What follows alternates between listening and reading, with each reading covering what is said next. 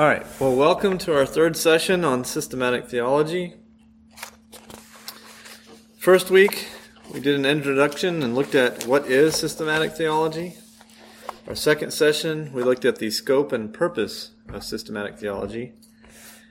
So now we're in the third session, and we're going to start diving into some of the topics. For this third session, we will be looking at general revelation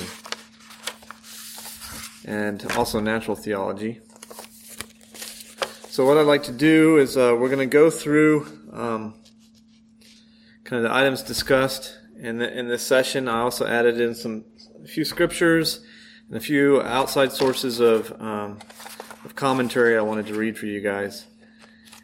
And then once we make it through that, we'll go through our usual kind of overview and look through that and about what we discussed and what we learned. And then if we finish all that in time and you guys want to, we can still watch the video, but we will try to cover everything even without the video. So it's optional. We'll take a vote. All right, so looking at general revelation and natural theology. So Christianity is a revealed faith. It is not speculation. That is, it is based upon the revelation of God. It is not based upon man's speculation of things. And we believe that truth has come to us from God, even though we can't see God directly. That, in fact, all truth comes to us from God. God reveals himself through general revelation and special revelation. Special revelation being the Bible. General revelation being nature. And it's actually called general for two reasons, which we'll get into. God is indeed the source of all truth. And in the video it talks about thinking of a spring, the headwaters of a mighty river. That starts with a small spring, and then slowly turns into this mighty river. So God is the source of all truth. God made knowledge of anything possible for man. So,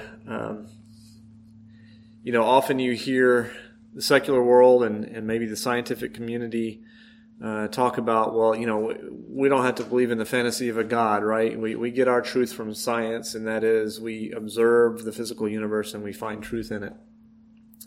Well, we would say to them that the only reason why you even have the ability and the capacity to observe or understand anything is because God has given you that ability, that capacity.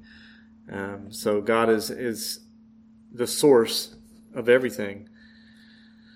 And he gives an illustration in the video. Talks about even with perfect vision, if the lights are off, you can't see, right? So if we're in this room and we all have 20/20 vision, let's pretend we do. If the sun's already down and we turn all the lights off, we know there's stuff all in this room, but we can't see it even with our perfect vision because the lights are off. We have to be illuminated. So I mentioned general is in two ways. First, it is given to everyone by nature and conscience. So I'm going to read Psalm 19, 1 through 6. Psalm 19:1. The heavens declare the glory of God, and the sky above proclaims his handiworks. Day to day pours out speech, and night to night reveals knowledge. There is no speech, nor are there words whose voice is not heard. Their measuring line goes out through all the earth, and their words to the end of the world. In them he has set a tent for the sun, which comes out like a bridegroom leaving his chambers. And like a strong man runs its course with joy. Its rising is from the end of the heavens, and its circuit to the end of them, and there is nothing hidden from its heat. And I'll stop there. So we can see clearly from Scripture, God has revealed part of his nature and his character through what he's created, his creation. So revelation is not just in Scripture alone, although that is his special revelation, which gives us details we could not otherwise know or understand. But we can see some of God's nature just by what he's created. So general is also called general because the content is not detailed. And like I just mentioned, the details would be more in the special revelation. So that's why it's called general, for those two reasons. General revelation is also called natural revelation, and that is because you're talking about a revelation revealed in nature, that is creation. But natural theology is different than natural revelation, so we have to be careful not to confuse the two, because they often are confused. So he gives an illustration on this to try to understand the difference. And he gives an illustration of man down here at the bottom, and then God, of course, up here at the top. And then in between is the creation, the universe that God has created. And God reveals himself through this creation. But to the extent of that knowledge being understood and comprehended by man, which he calls it getting into our heads, that is what natural theology is, what we actually understand and can know from that natural revelation. So God's revelation is active on God's part. God reveals to man. The theology, on the other hand, is what we comprehend from looking at that revelation. So don't confuse natural revelation, the action of God, with natural theology, what man understands about God through nature. And I wrote my notes here. So you have nature between God and man. Nature is the medium God actively reveals himself to man. Natural revelation is the work or action in which God reveals himself through nature. Natural theology is the result of revelation. It's man's knowledge of God. So does that seem clear? All right, often those get confused. All right. Some have argued man cannot know anything about God through nature. So what I want to do is read Romans chapter 1, starting in verse 18. You can follow along if you want to. You don't have to. Let's see. Chapter 18. Okay, I'm going to read from 18 through... Actually, I'm going to go down through 23.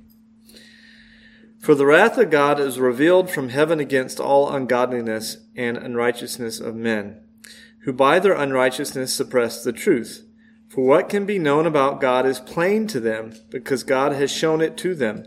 For his invisible attributes, namely his eternal power and divine nature, have been clearly perceived ever since the creation of the world in the things that have been made. So they are without excuse. For although they knew God, they did not honor him as God or give thanks to him, but they became futile in their thinking, and their foolish hearts were darkened. Claiming to be wise, they became fools, and exchanged the glory of the immortal God for images resembling mortal man and birds and animals and reptiles. So we can see clearly Paul is saying that God is revealed by nature, and that is plainly and clearly revealed. In fact, I believe I wrote in my notes here that the Latin word used is manifestum, which obviously sounds pretty familiar. We get manifest from, but it means it's clearly or plainly revealed to us. So it's not even ambiguous. It's not even like we have to work really hard to figure it out. Like maybe there's something about God we can find in nature if we study really, really hard. It's plain. It's clear. So I wanted to read for you a couple of outside sources before I go along further. About Romans, this is some commentary on this part of Romans here. It's entitled Man's Guilty Knowledge of God. All people are naturally inclined to some form of religion, yet they fail to worship the Creator, whose general revelation makes him universally known. Sinful egoism and aversion to our Creator's claims have driven humanity into idolatry, the error of giving worship and homage to any power or object other than God. In their idolatry, apostate humans suppress the truth and have changed the glory of the incorruptible God into an image made like corruptible man and birds and four-feathered animals and creeping things. Quoting from Romans again. They smother and quench, as far as they can, the awareness that general revelation provides of the transcendent judge and creator, and they transfer the sense of deity to unworthy objects. This, in turn, leads to drastic moral decline and misery as a first manifestation of God's wrath against apostasy. And it gives some other references for that. God will not allow human beings to suppress entirely their sense of God and of his judgment. Some sense of right and wrong, as well as of accountability to God, always remains. Even in the fallen world, everyone is endowed with a conscience that from time to time condemns them, telling them they ought to suffer for wrongs they have done. When conscience speaks in these terms, it speaks with the voice of God. In one sense, fallen humanity does not know God, since what people believe about the objects of their worship falsifies and distorts the truth about God. In another sense, all human beings do know God, but in guilt, with uncomfortable inklings of the judgment they cannot avoid. Only the gospel of Christ can speak peace to the aspect of the human condition. So I think Paul makes a very clear argument that man is indeed without excuse. You often hear the argument, well, what about those people who have never heard the gospel, right? It hasn't reached them. I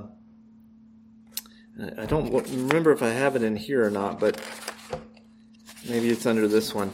But it was interesting that it addressed that, and I like the way it worded it. Let me read this. General revelation. God's world is not a vile hiding to the Creator's power and majesty. The heavens declare the glory of God, and the firmament shows his handiwork. The natural order proves that there is a mighty and majestic Creator. Paul says the same in Romans 1, like we were reading, and in Acts 17. Let's see. Sorry, I lost my place here.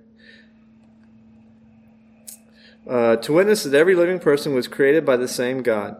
Paul also affirms that the goodness of the Creator is evident from kindly providences, and that some, at least, of the demands of his law are apparent to every human conscience, along with the uncomfortable certainty of eventual judgment.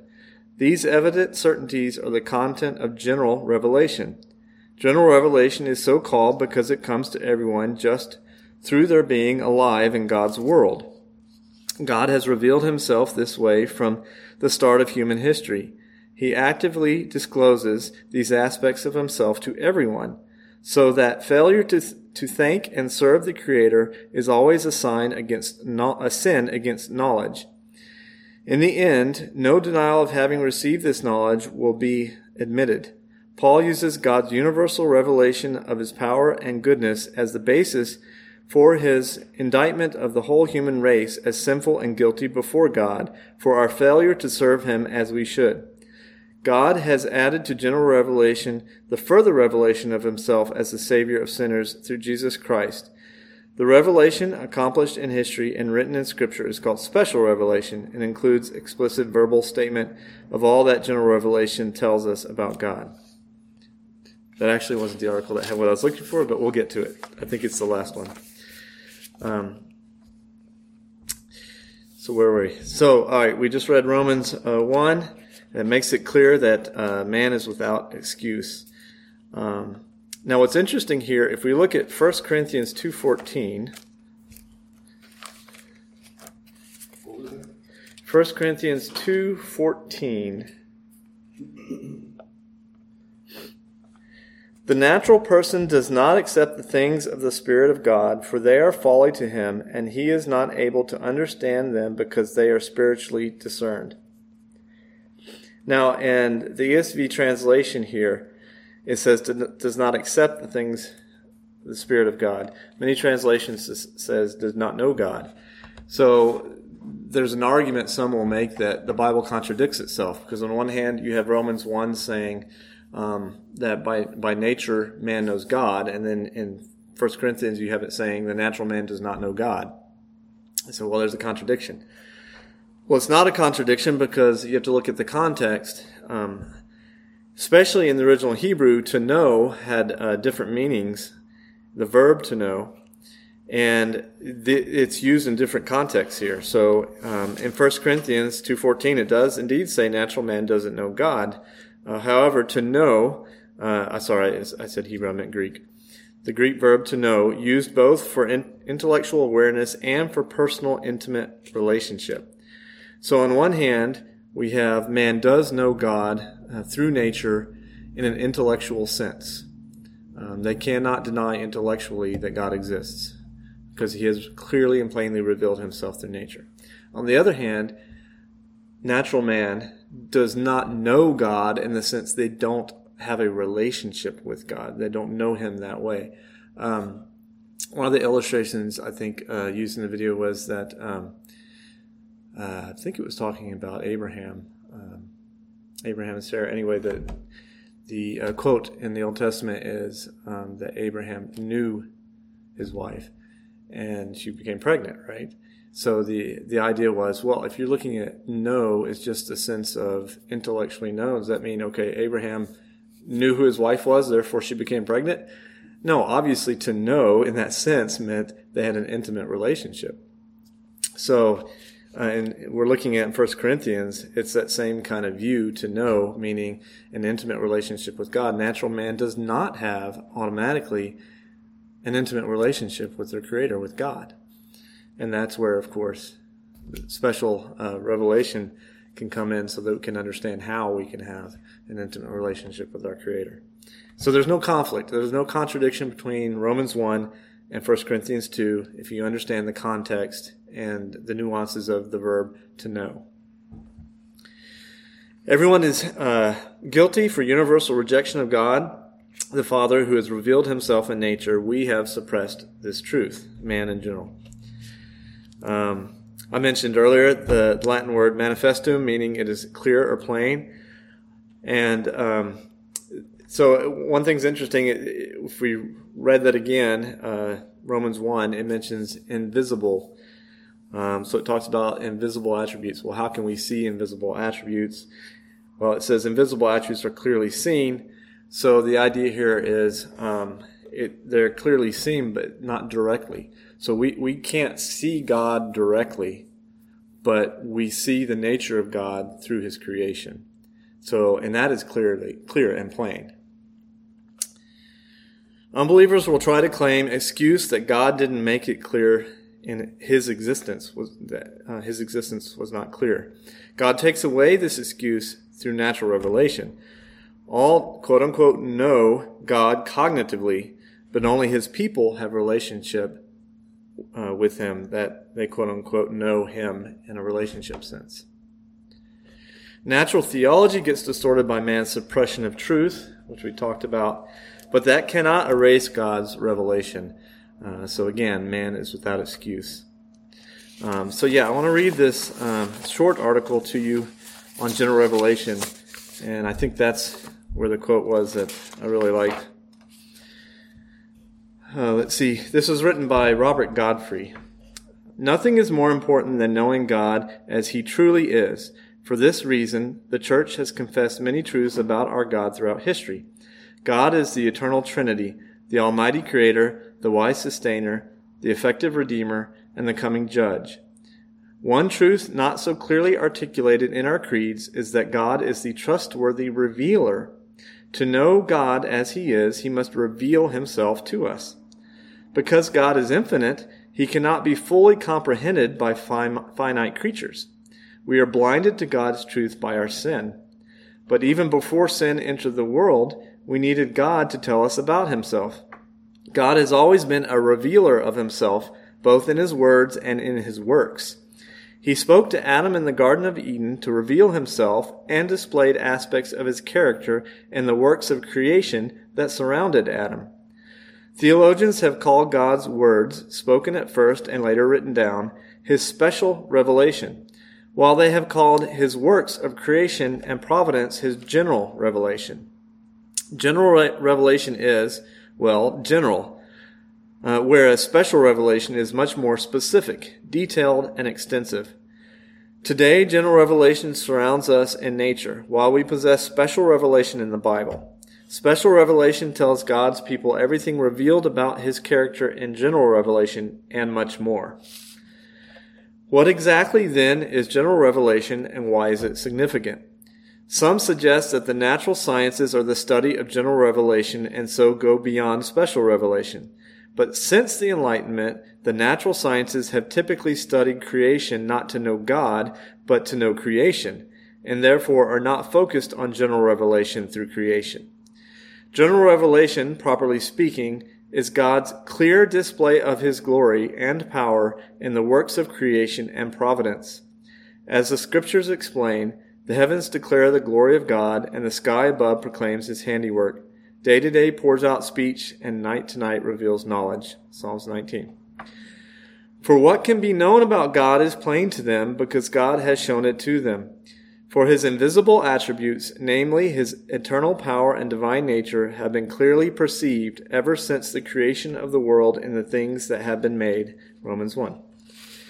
Many years ago, Joan Baez, the celebrated folk singer, introduced a song at one of her concerts. She was about to sing The Dangling Conversation, a song with the refrain, "Be not too hard, for life is short and nothing is given to man."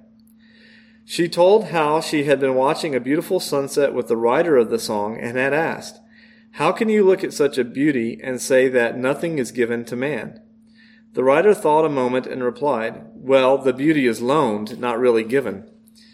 The psalmist would have smiled and interjected, "Whether the beauty of the sunset is given or only loaned, it points unmistakably and unavoidably to the divine one who gives or loans." That is the necessary character of general revelation. Sinners can resist and deny this general revelation, but they cannot escape it. All nature, all the time, shouts out the existence, power, and splendor of God. Sinners can close their eyes and stop their ears, but general revelation remains plain all around them. Only when the unrighteous actively suppress this plain truth can the testimony of general revelation be denied. Such suppression is wicked and foolish. So the scriptures rightly declare, "The fool says in his heart, there is no God. They are corrupt, they do abominable deeds. There is none who does good." Psalms 14. This general revelation is an inevitable result of God's works of creation and providence. But what purpose does it serve? In the first place, general revelation is a great encouragement and support to believers throughout their lives. Great are the works of the Lord, studied by all who delight in them. Full of splendor and majesty is his work, and his righteousness endures forever. Psalm 111. But there is another vital function of general revelation in this fallen world as well. Paul expressed this function powerfully. So they are without excuse. Romans 1. Sinners are full of excuses. I would believe if only I could see God or hear God. Paul says sinners have no legitimate excuses. Those who have rejected God's general revelation would not have profited from his special revelation. That's the interesting quote. Think about that. Those who have rejected God's general revelation would not have profited from his special revelation. Indeed, all of us sinners would reject both forms of God's revelation apart from God's special, merciful work of regeneration in the hearts of his people. Surely it would be presumptuous for us to add to the Apostles' Creed, but it might well be an improvement to say, I believe in God the Father Almighty, the Revealer and the Maker of heaven and earth. Praise God, the Revealer. So I thought that was a very helpful quote. Okay, where did I do with my overview sheet? Here we go. All right, so let's go through our overview sheet that we passed out and look at what we've studied. So general revelation and natural theology. Although Scripture is God's special revelation to man and the supreme source of God's revelation, God's power and nature are also revealed in creation. Man is without excuse due to general revelation and natural theology. So it was an overview of what we discussed. A revealed faith. Truth comes from God and is revealed to man. General and special revelation are how God reveals himself. God is the source of all truth. General revelation is for the whole world. It is also general because it is not specific, does not reveal the law or the gospel. Natural revelation is synonymous with general revelation. It should not be confused with natural theology. Natural theology, nature is between God and man, and God uses nature in part to reveal himself. While revelation is an action of God, theology is the knowledge of God that we retain in our minds. There's been confusion and debate about natural theology due to the verb to know being used in different contexts. We can know God through nature in the sense that we can have knowledge of his existence and power. We cannot, however, know God in the sense of having a personal and saving relationship with him apart from special revelation. All right, so questions. What are the two types of general revelation that have been discussed? So we talked about creation without, in other words, nature, and conscience within. By what means can we know truth? That should be an easy one. Revelation, right? What God reveals truth to us. If revelation is perfect, why is natural theology distorted? As we discussed, because sinful men suppress the truth. Does Christianity stand or fall as a revealed faith? That's pretty obvious. Yes, it does. And what is the Latin term to describe the plainness of natural revelation? We talked about this, manifestum. All right, so let's discuss. How do special and general revelation differ? Special revelation is through the Bible. And general revelation is through nature and conscience. Yep. That pretty much sums it up. All right, in what ways is natural theology distorted? My brother distorted it. Yeah. You know, when they came upon in their studies of the universe, yes, there is data that supports the creation. Yet they say, oh no, it had to be the Big Bang. But yet the data says everything God spoke and it was. A clear beginning. It's a clear beginning. But yet their eyes are closed and they see it the other way. Because they've already suppressed the truth of God. They have the glasses on. Yeah. That day is gonna come out a different way. Yeah, suppress the truth. Yeah. Make the data fit their argument instead of base their argument on the data. It's like they have an answer and they're trying to prove the answer. Yeah, exactly. You know, instead of, well, we're just studying for the sake of studying to see what we may find. Right. I mean, a theory is exactly that. It's a theory, right? And it's okay until it's disproven, but it's not carved in stone, right? Right. And I think a lot of folks just, well, they've carved it in stone. And it's sad. I mean, he prayed Oh, and it's super asked sad. the Lord to reveal himself to him, and he went off searching, and he finds the answer, yet he's still blind. We'll see. Well, and like we've been talking about in the sermon series, what is the root of both antinomianism and legalism? It's self-justification. So that's what they've done. They found their self-justification by making a conclusion that there is no God. Because if there is no God, then they're not held responsible and accountable to him. And therefore they can justify their actions. So it's the same problem, right? It's that human sinful nature to self-justify. I hear the big push now is to discover before the Big Bang. Yeah. Exactly, because it's like, well, the Big Bang is God speaking things into existence, as far as I'm concerned. I mean, there you have it. Well, we've got evidence of before. I mean, Yeah, now they're talking about it's cyclical. It keeps, it like explodes and then it comes back in on itself. And then explodes and it comes back in on itself. It's like, okay, well, how did that all start? Right? I mean, you can always push it back further. It's interesting. Yeah. Or they get pointed to God, like, oh, no. It's not God. It's intelligent design. God's pretty intelligent. He designed this, so what are you saying? Yeah. Must be aliens. Yeah. Well, we've heard that theory too. Where did life come from? It came from the aliens. Oh, where'd the aliens come from? Oh, well, don't ask that.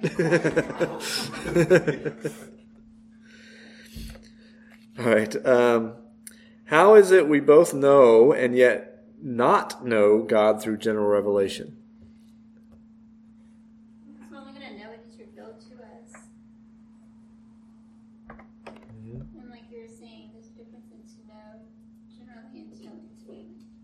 Right. And that's the key, right? Is the difference between an intellectual knowledge and a relational knowledge. Almost like a puzzle piece. I mean, or a photo cut into strips, right? You've got a piece, but it needs to be laid aside the other pieces, because like you can look at the majesty of the Lord and the Creator, but where's Jesus, right? Oh, right. If you don't know. Right. Well, and you could flip that what I found was a helpful quote talking about, those who have rejected God's general revelation would not profit by his special revelation. But you can flip it around. So those who have accepted God's general revelation, well, God in his sovereignty and providence is going to make sure they're aware of his special revelation. Not going to just leave them out in the cold. So God doesn't do that. Why must general revelation be perfect if God judges man on general revelation alone?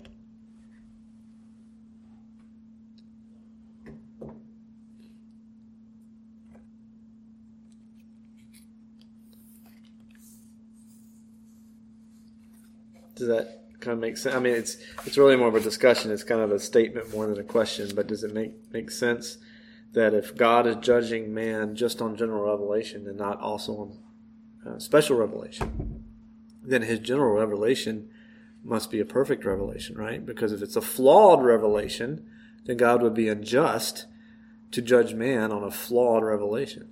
So we know that his general revelation is perfect. Nobody can say that, well, God, you didn't quite do it right, and so therefore, you can't hold me accountable because you messed up here.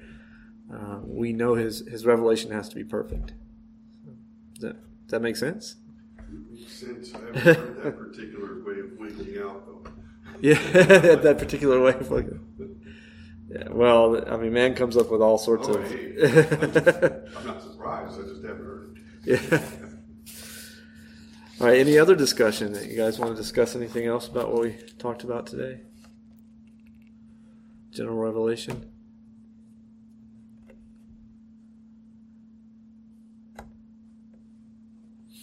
Okay, if not, then Arthur, would you close us in prayer? And then after that, if you guys want to stick around, we can certainly watch the video if you want to do that.